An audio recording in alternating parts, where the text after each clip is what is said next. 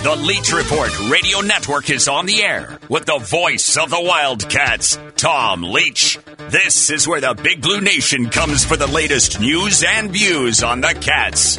Interact with the show now by tweeting at Leach Report or email leachreport@gmail.com. Call us at 877-904-1080. Now, the voice of your Wildcats, Tom Leach.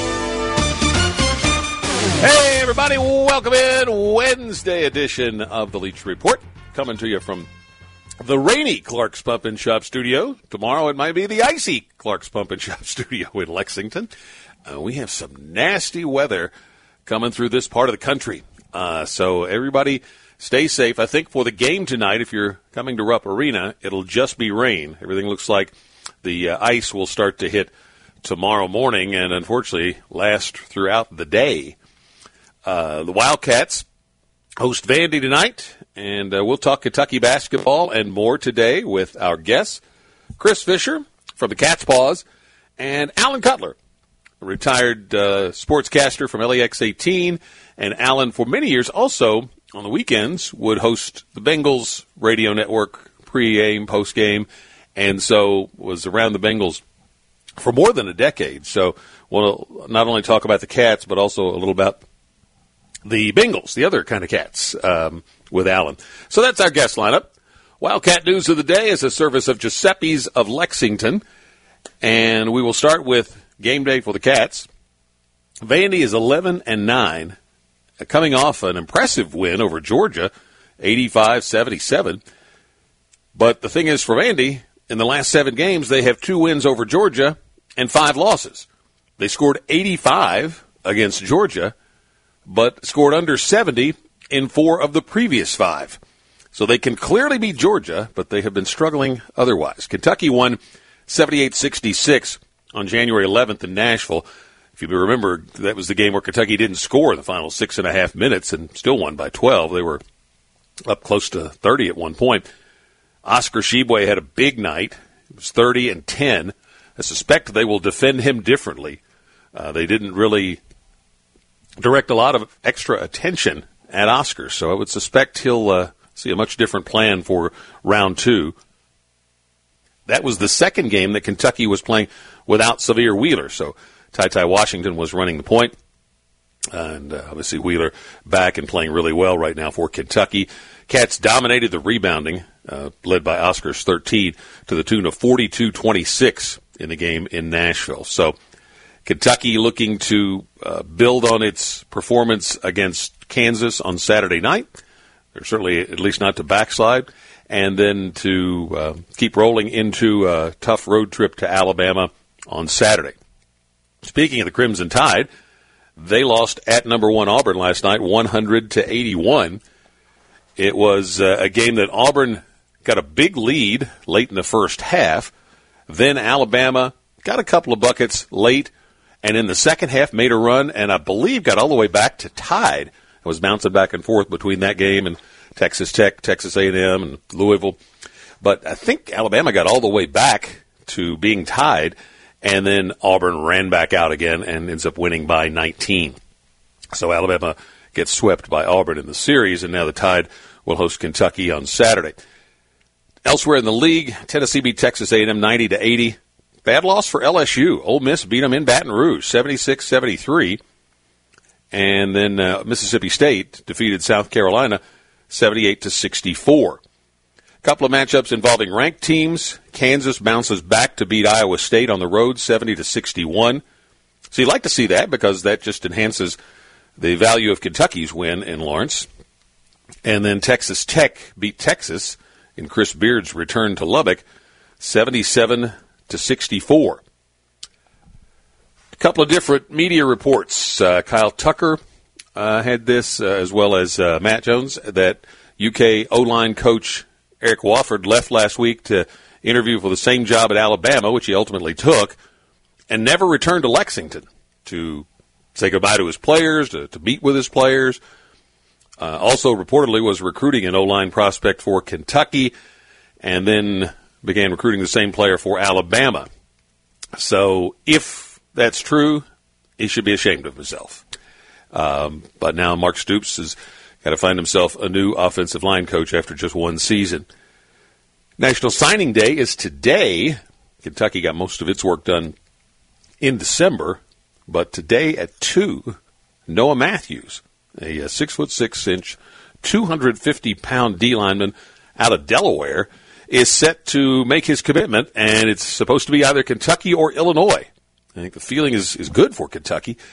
This young man committed to Weber State early, and then backed out, and now it's Kentucky and Illinois.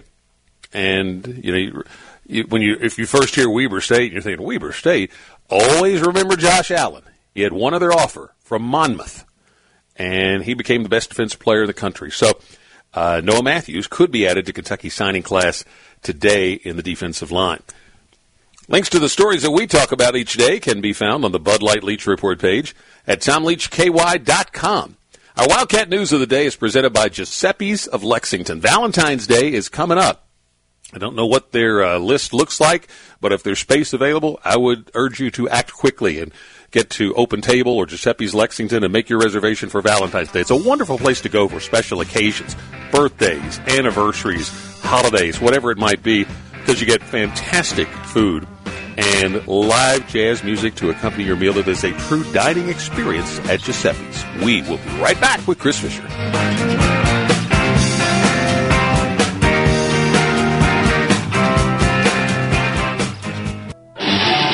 You're tuned to Talk Radio 1080 and the Leach Report. And visit TomLeachKY.com for more news and views on the Cats. Alan Cutler in the second half of the show. Vandy radio voice Kevin Ingram coming up here shortly. But right now we welcome in Chris Fisher from CatsPaws.com to start with a little Kentucky basketball. Chris, and it's a game, obviously, Kentucky's expected to handle tonight against Vanderbilt. So let's go back first to the win on Saturday and get your take on what impressed you / surprised you about what Kentucky did in Lawrence, Kansas.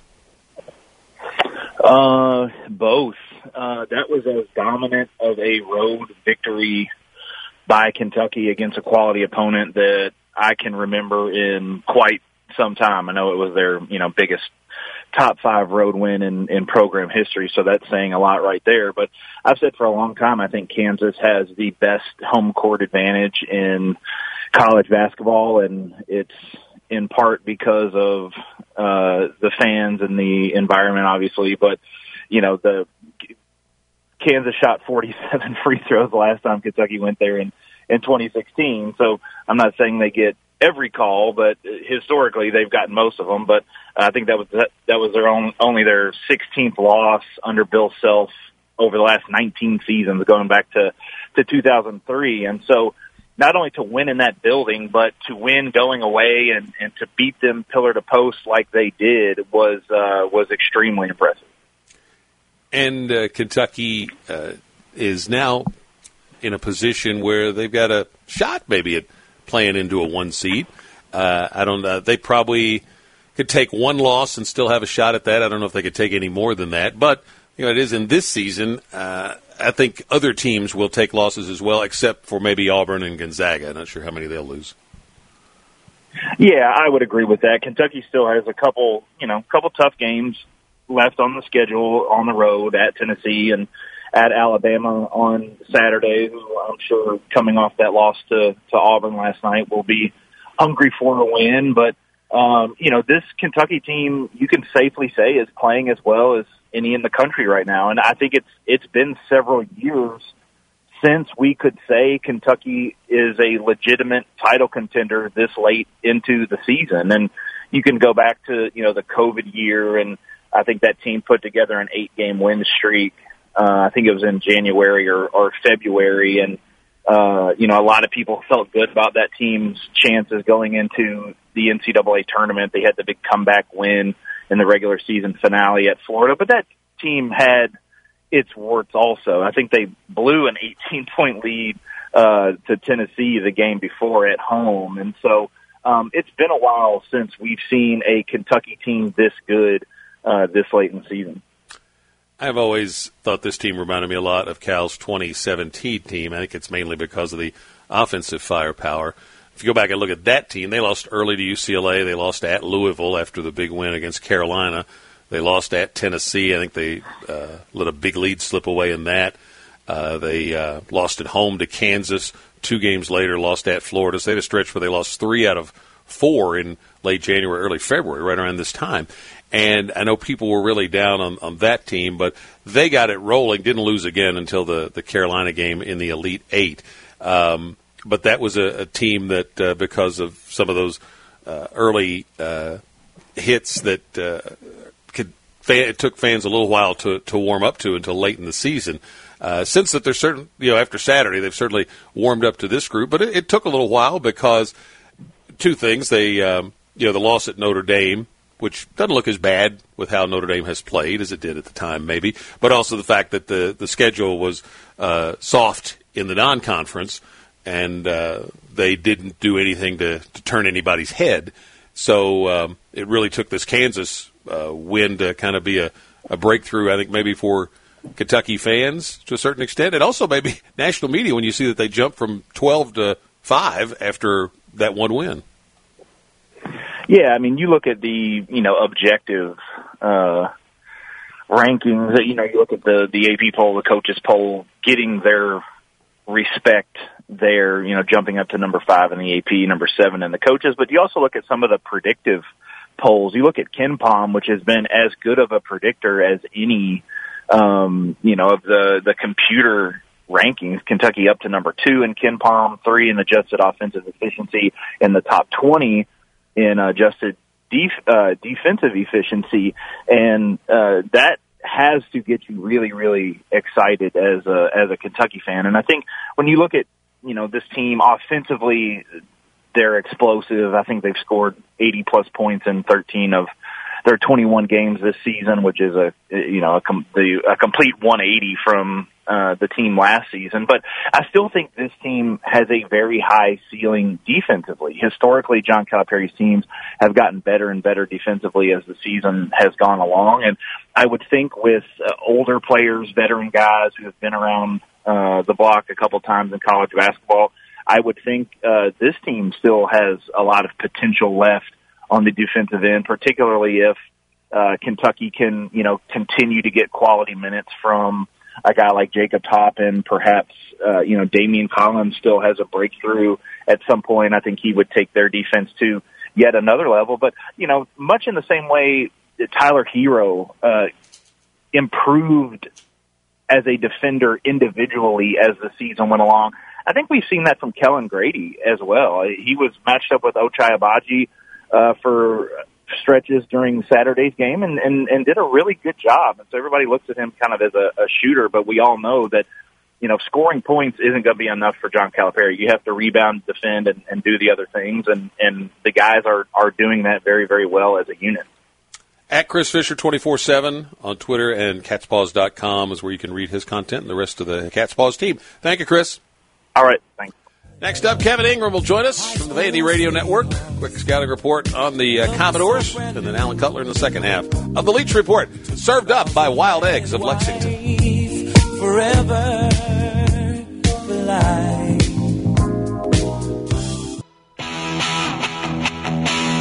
Look for the Leach Report on Facebook. Show updates, contests, and other cool stuff. Check it out today. The Vanderbilt Commodores roll into Rupp Arena tonight. Kevin Ingram is the radio play-by-play voice for Vandy.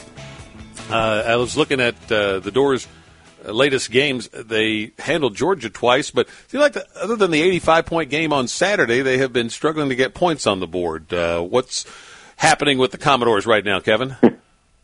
Well, Tom, I always like to bump music when I come on here. You had Zeppelin last time and Doobie Brothers today, so that's right up my alley. I think a lot of it is, just it simply comes down to hitting three-pointers. Vanderbilt hit 12 out of 23 from three against Georgia back on Saturday, and in the games where the Commodores have lost, or the offense just hasn't clicked very well. That's kind of been a whole lot of it.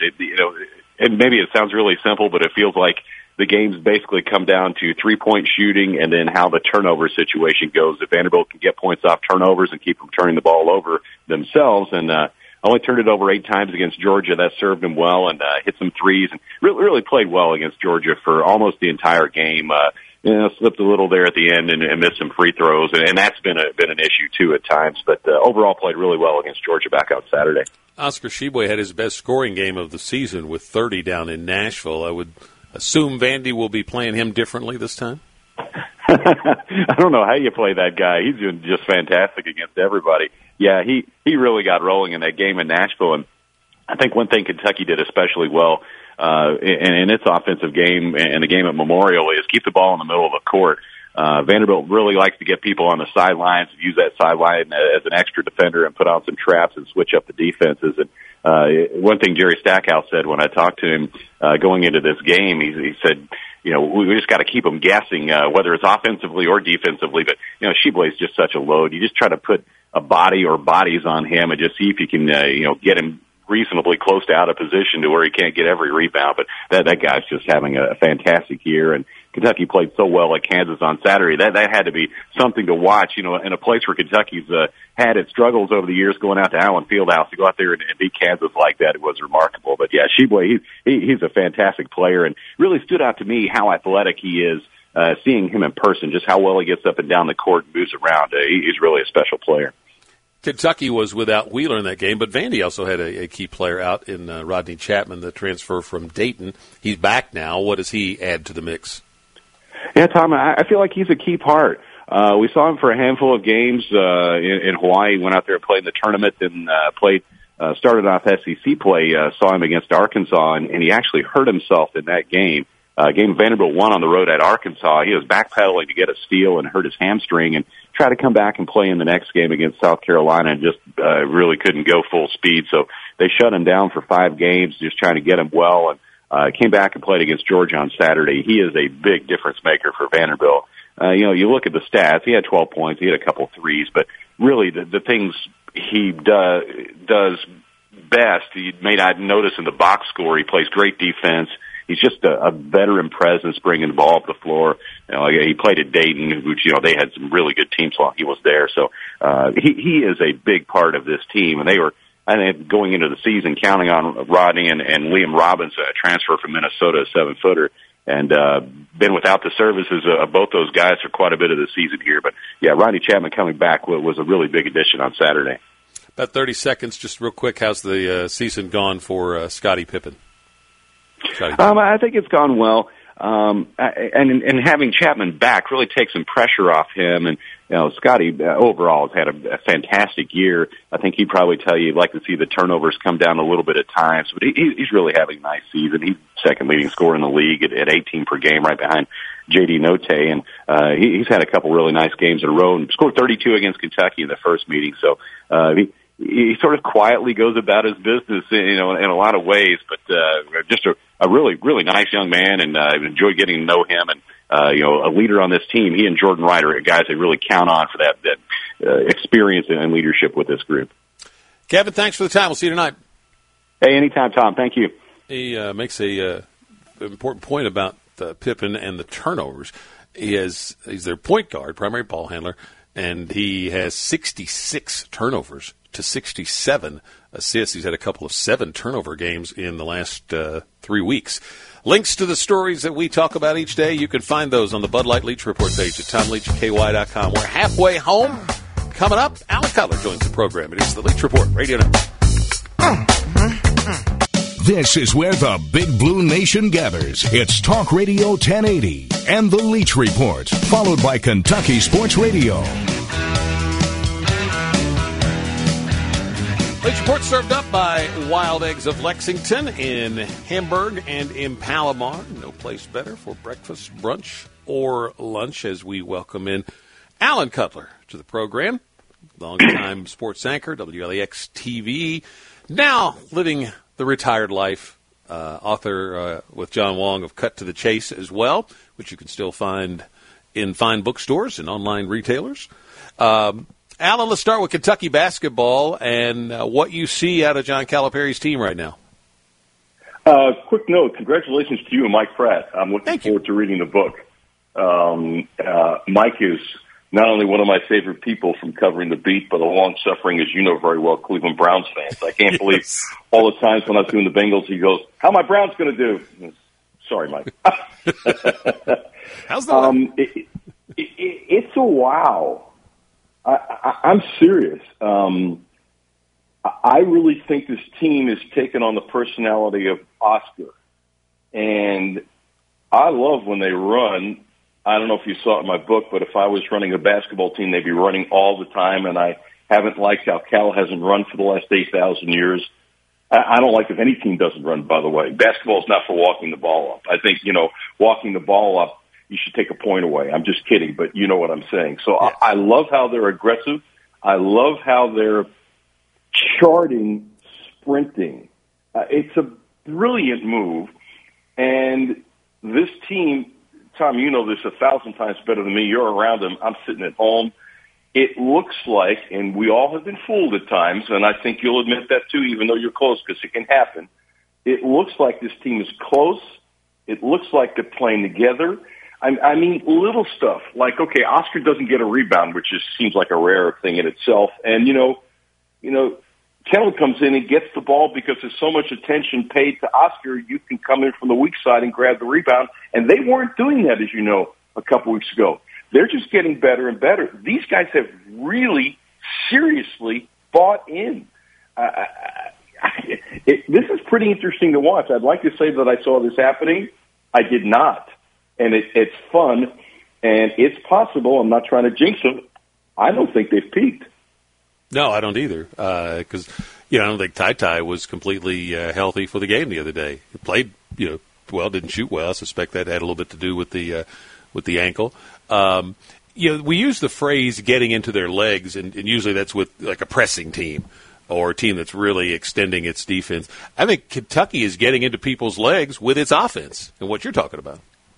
I agree, and it's maybe the first time since a guy named Pitino was here. Did I just say a dirty word? Because you remember how many games did Kentucky win when Pitino was here because the other team just got tired. Yeah, and I think shots late. Kentucky today don't quite get to that loose ball. Thing. Yeah, I'm sorry, I couldn't hear you, Tom. They miss shots late that they weren't missing earlier. They don't quite get to those loose balls in the last 5 minutes and things like that. Exactly, and that's as everyone knows, is huge. And I'm seeing it now, and I did not see that coming either. And maybe it's part of having older players on the team, but the players, I think, and you can answer this better than me, I think they see it, and I think it's making them run even harder. I brought this up yesterday on the show, and I'll get your take on it because you covered the Derby for many years, for 18. And I said, Calipari, to me, watching him all these years, with the way the team turns over every year, I've said this for a while now. He reminds me of a Derby trainer like a Carl Nafsker or a Charlie Whittingham. And follow me on this analogy. Give me a little rope here. Those were guys that they'd take a loss along the way. They didn't mind it if they were learning something from it about how to get their horse to peak on the first Saturday in May. They didn't have to win every race. They'd been doing it long enough. They were really secure at who they were, and they knew how to point to a spot, and that they had to learn some things along the way, and it might take, losing to do that. And I think Calipari's turnover of his team is like getting that, 3-year-old every year that you just get one shot to win the Derby with. And so there's all that roster turnover, so it takes a while to identify the best way for those pieces to fit together. And I think to his credit, he gives guys a chance to come in and define what they think they are, and then at some point he steps in and goes, okay, we've tried it your way, now here's the role you need to play. What do you think? One, it's a great analogy. Two,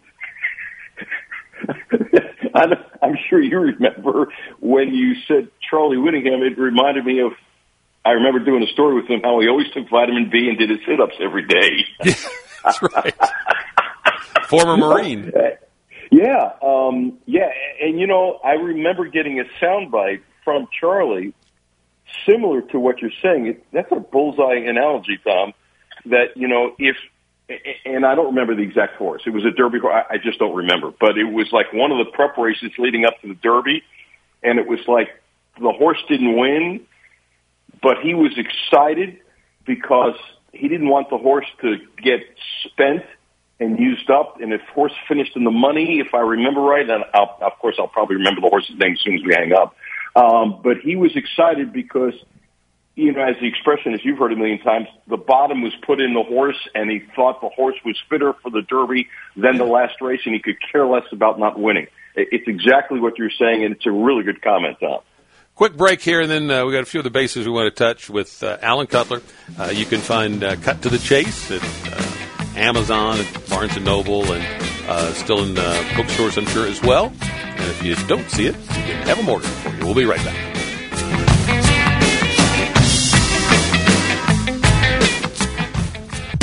This is the Leach Report on Talk Radio 1080. You can interact with the show via Twitter at Leach Report. Now, here's Tom.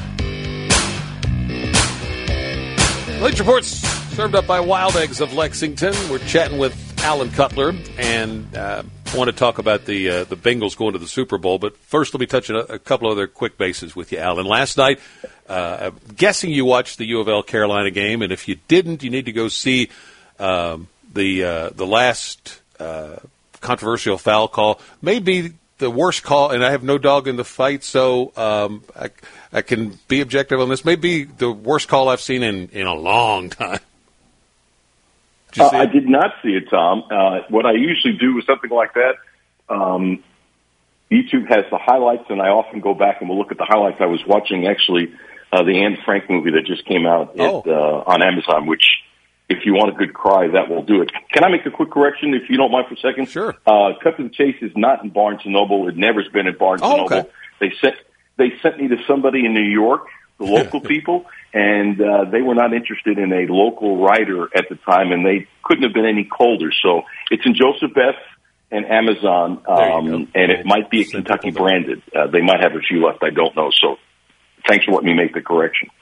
No problem. With officiating, and it's, the players, coaches, broadcasters, everybody makes mistakes along the way. I think fans get frustrated at the, seeming lack of accountability. There is, I know, a review process within the league, but fans don't ever hear much about any of that, or if the calls they think / knew were wrong actually are confirmed as being wrong. Is there merit to having officials or somebody representing officials, et cetera, to talk after a game? Yes, and it's long overdue. And I think there'll be a few refs that will do things differently, but most will not. Here's the other side of the coin. The reason why I wouldn't, although I think they should, is I'm really concerned that if referees talk after games and it gets on, TV and radio and social media, I'm concerned in today's society about death threats. And I really believe they would be picking up more against officials if they talked. But on the other hand, how could they not talk? So it's an issue that I don't know if it's as simple as an answer it would have been in the 1980s. Yeah, I think there's a fair point there, and that's why I've always thought just let somebody from the league office or even if it's the next day to at least, and the thing is to be honest and transparent about it. It's okay to say you missed that one. The player, gets criticized, coach, whatever. You screwed that one up. It's okay. You still can be very successful. Now hang on a second. You're onto something. Do I still think there would be death threats if let's say the SEC the next day said we made a mistake, we're correcting it as best as we can, we're talking with the officials, and any discipline or anything that happens, we're not going to tell you? Do I think that would help? Yes. Do I think that'd be an increase in death threats? Yeah, I do, by the way. Really? And I'm sorry to say it, but I couldn't agree with you more. They have to do something, and if, let's say, 4 o'clock the next day, a statement, come on, you've read these statements a million times, so have I, that's really cold and impersonal, and it's 5 lines or 6 lines or 1 paragraph, comes in the SEC, we're terribly sorry that last night's game between Oshkosh and Oshkosh, a mistake was made in the final 14 seconds. We sincerely apologize. It's human error, and we can go from there. Thomas, it's a better idea than what we have, but I'm really against officials talking after the game for the reason I stated, though. The other thing that has to change, I bet you'll agree with me on this, they've got to figure out some way to speed up what they're doing on replay. They went to the monitor on one of the Louisville games last night. Felt like a half hour. It's ridiculous. Wow. They do it. And you know what? Here's what I don't understand. How many times have we all watched TV, right? And after, like, say you've seen a couple angles, okay, I'm not a trained official, nor do I play one on TV. Neither are you, but, we've both seen a couple basketball games, right? How quickly, usually in a minute, do you know what decision you would make? And if you don't, that's the definition of inconclusive, and let's move on. Yes. Amen. It's almost, you've seen the thing where people play chess and they've got a 1 minute counter and you turn the timer over and stuff like that. I'm not saying it has to be 1 minute, but there should be a timer. And after whatever it is, come up with something. 1 minute, 3 minutes, whatever. Buzzer goes off. Okay, we don't have a consensus. We'll leave it as it is. Let's move on.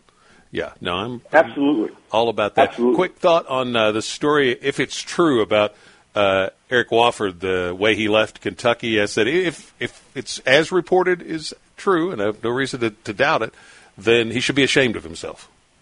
You're being nicer than I am. But you're nice. John Schlarman were still alive, he'd punch him in the nose. And it'd be justified. Absolutely. Well, I'll go one step further. As disgusting as it is, I'm amazed Saban didn't say, hey, here's a private plane. Go back and say goodbye to your guys. Yeah. I mean, that's against Saban, and you know him. I don't. I've been retired. I would have assumed with not knowing, because I try to assume the best, that you just don't do that. That's disgusting. And I'll tell you what, suppose he wants to be a head coach down the line. If they do their homework, to me, that would hurt him getting a job. You just don't do that. And come on, Tom, you know this. This is a small business. People know people. People talk. Look, I get that he wanted to go to Alabama. I really do. And if it bothers Kentucky fans, we'll just agree to disagree. But there's a word in Yiddish, it's called being a mensch. Do it the right way. If this report is true, and I have no reason not to believe it either, Tom, so I'm with you on that, it's disgusting. How do you do it to these kids? And you know what? How do you do it to yourself? So it's a dumb move for his career, and it's disgusting to do it to those players. Just disgusting. Matter of fact, I remember when I saw it online, because when I'm watching TV, I read way too much stuff online. I shouldn't, but I still do it because I like it. And I'm going, what kind of blank idiot is this? And how stupid. First of all, if he's really like that, and apparently is, it's better that he's gone. Not only that, Fair look, point. As you know, coaches leave in timing is tough. Just before signing day, my concern was Kentucky. If they keep all their offensive line recruits that are coming in, that's a great job by Stoops and Vince and the staff, which means they've really sold them on Kentucky and sold them that they'll bring in a coach just as good, if not better. It's a disgusting story. And you know what? He should be ashamed of himself if it's true. Let's go to the Bengals. I think I saw a tweet you put out, like 14 years you were with the Bengals network, and so you saw more lows than highs, certainly. What's it been like watching them make this run to the Super Bowl? Oh, it's been about as much fun as you would anticipate. Am I surprised? Yeah, because of the offensive line. More games are won and lost because of the offensive line than ever reported. I spent too much time with Dave Lapham, but it's true. Dave, of course, the former big-time offensive lineman for the Bengals, who's done the color for, 30-something years, whatever, and should be in, should get Hall of Fame stuff, but neither here nor there. Joe Burrow is so good, he overcame a disgusting offensive line. I mean, the guys are trying, obviously, but they're awful. I mean, I put out a tweet a couple games ago when he had 9 sacks, which tied, the record for the most sacks in a playoff game. It was 5.5, and I put out a sarcastic tweet saying, Burrow should sue the Bengals. I mean, he's getting the tar beat out of him. And 2 games ago, one of the big plays, it was the play before Mixon's touchdown run. He scrambled for a first down and dove and got hit on the right shoulder and got the first down. This guy is like Superman. I mean, they have won in spite of the offensive line. And I don't know the last time I saw a team get to the Super Bowl in spite of an offensive line. Yeah, Watching that game the other day, I tell you who popped into my head. See if you agree. The way Burrow, the kind of swagger and he plays with, and the way he plays serves as a leadership component to his teammates is Jerry. Absolutely, he's got swagger now. How about the question he gets asked? He's got this big thing about JB9, right? This diamond thing that if I put around my neck, I'd probably have to lift weights. This thing had to cost like a fortune. And somebody in the media said, is it real? And he said, I make enough money. Of course it's real. Yeah, he's swagger. He's got swagger. And guys, matter of fact, Chase calls him JB. He's the Pied Piper. These guys will run through a brick wall for him. I mean, it's interesting. After all these years, the Bengals have a superstar quarterback. If he stays healthy, this is a potential. I'm not putting him there now. This is a potential Hall of Fame quarterback. Got a minute. Do they win the Super Bowl? Beats me. I'm not that smart. Let me ask a question with a question. Does Donald not get 3 sacks? Probably so, yeah. If he doesn't get hit too much and doesn't get sacked too much, do I think they're going to win? Yes. But I can't answer that question, so I got no feel. It's not the answer you wanted. It's I always watch I want him to win, and you know what? And I put this out. Everybody forgets about Mike Brown. And you could argue that his father, Paul, did more to change professional football than anybody.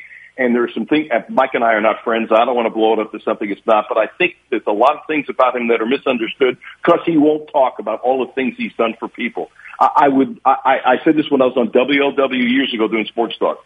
I would love to see him win a Super Bowl, and I don't mean to be morbid about this, while he's still with us. Yeah, his dad was tremendously impactful, and kind of one of his right-hand guys was Paris, Kentucky's Blanton Collier, former Kentucky coach. Absolutely. Alan, always a pleasure catching up. We'll do it again before we get through the tournaments, but thank you for the time. Tom, thank you, dude. Have a great day. You too. We'll be right back to close out this edition of the Leach Report in just a moment.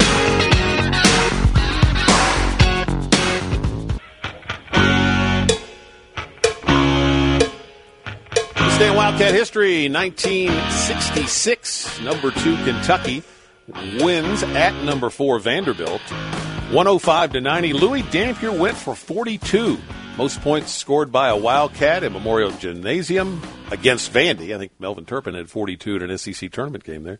And then also the most points for a Kentucky player in a top 5 road win. That stat kind of resurfaced last week when Keon Brooks had his big game out at Kansas. Wildcat birthdays, a bunch of them. Wildcat legends were born on this day. C.M. Newton, former Kentucky basketball guards Stan Key, Truman Claytor, Jerry Bird, pride of Corbin, Kentucky, born on this day, and Trevard Lindley, Mr. Big Play for some of Rich Brooks' good teams at Kentucky. Trevard Lindley celebrating a birthday today. Ty Washington named a finalist for the Jerry West Award, which goes to the nation's top shooting guard, an honor that Malik Monk won a few years back. And Tyrese Maxey has been named to the NBA Rising Star Game. It'll be coming up later this month at the All-Star Game on All-Star Weekend. It'll be on Friday night of All-Star Weekend, and it's the first and second-year players in the NBA, and Tyrese is having a great year with the 76ers after they pulled the plug on the Ben Simmons era. Tyrese got a bigger role, and he has taken advantage of it. And starting point guard, averaging almost 17 a game and almost 5 assists, shooting 40% on 3. So happy for Tyrese that things are going so well. Wish him luck in the Rising Stars game. That'll do it for this edition of the Leach Report. We come to you each day from the Clark's Pump and Shop studio. Return, refresh, and refuel at Clark's Pump and Shops. Stop in this morning, grab one of those great breakfast sandwiches when you fill up your tank, or take home some fried chicken for dinner. Clark's Pump and Shop and the Clark's Cafes. We'll see you tomorrow. Thanks for listening to the Leach Report. Make sure you check out the podcast page at TomLeachKY.com whenever you miss a show. And